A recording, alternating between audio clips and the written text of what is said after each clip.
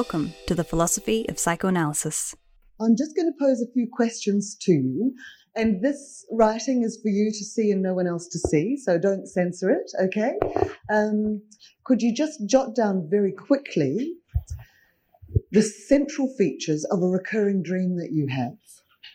Write down the thing that you would be most likely to change about yourself if I gave you a magic wand right now. Okay, and it's limitless in its powers, but it can only change something about you. You can't go, okay, end world poverty, boom. Write down the most embarrassing thing you have said or done in the recent past. I leave the recent past to you to define.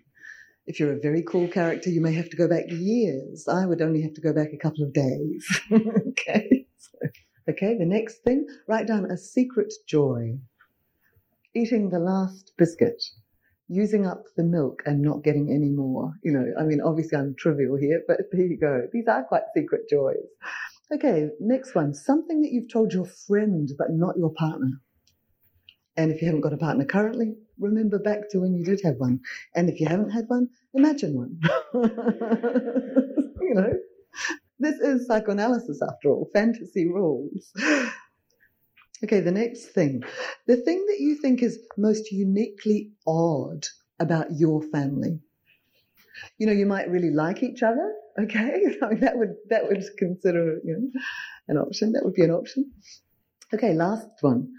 What are you actually doing when you're procrastinating? Is there something that you're reliably doing? Apart from Facebook. The Philosophy of Psychoanalysis is an online course adapted from lectures given to a live student audience.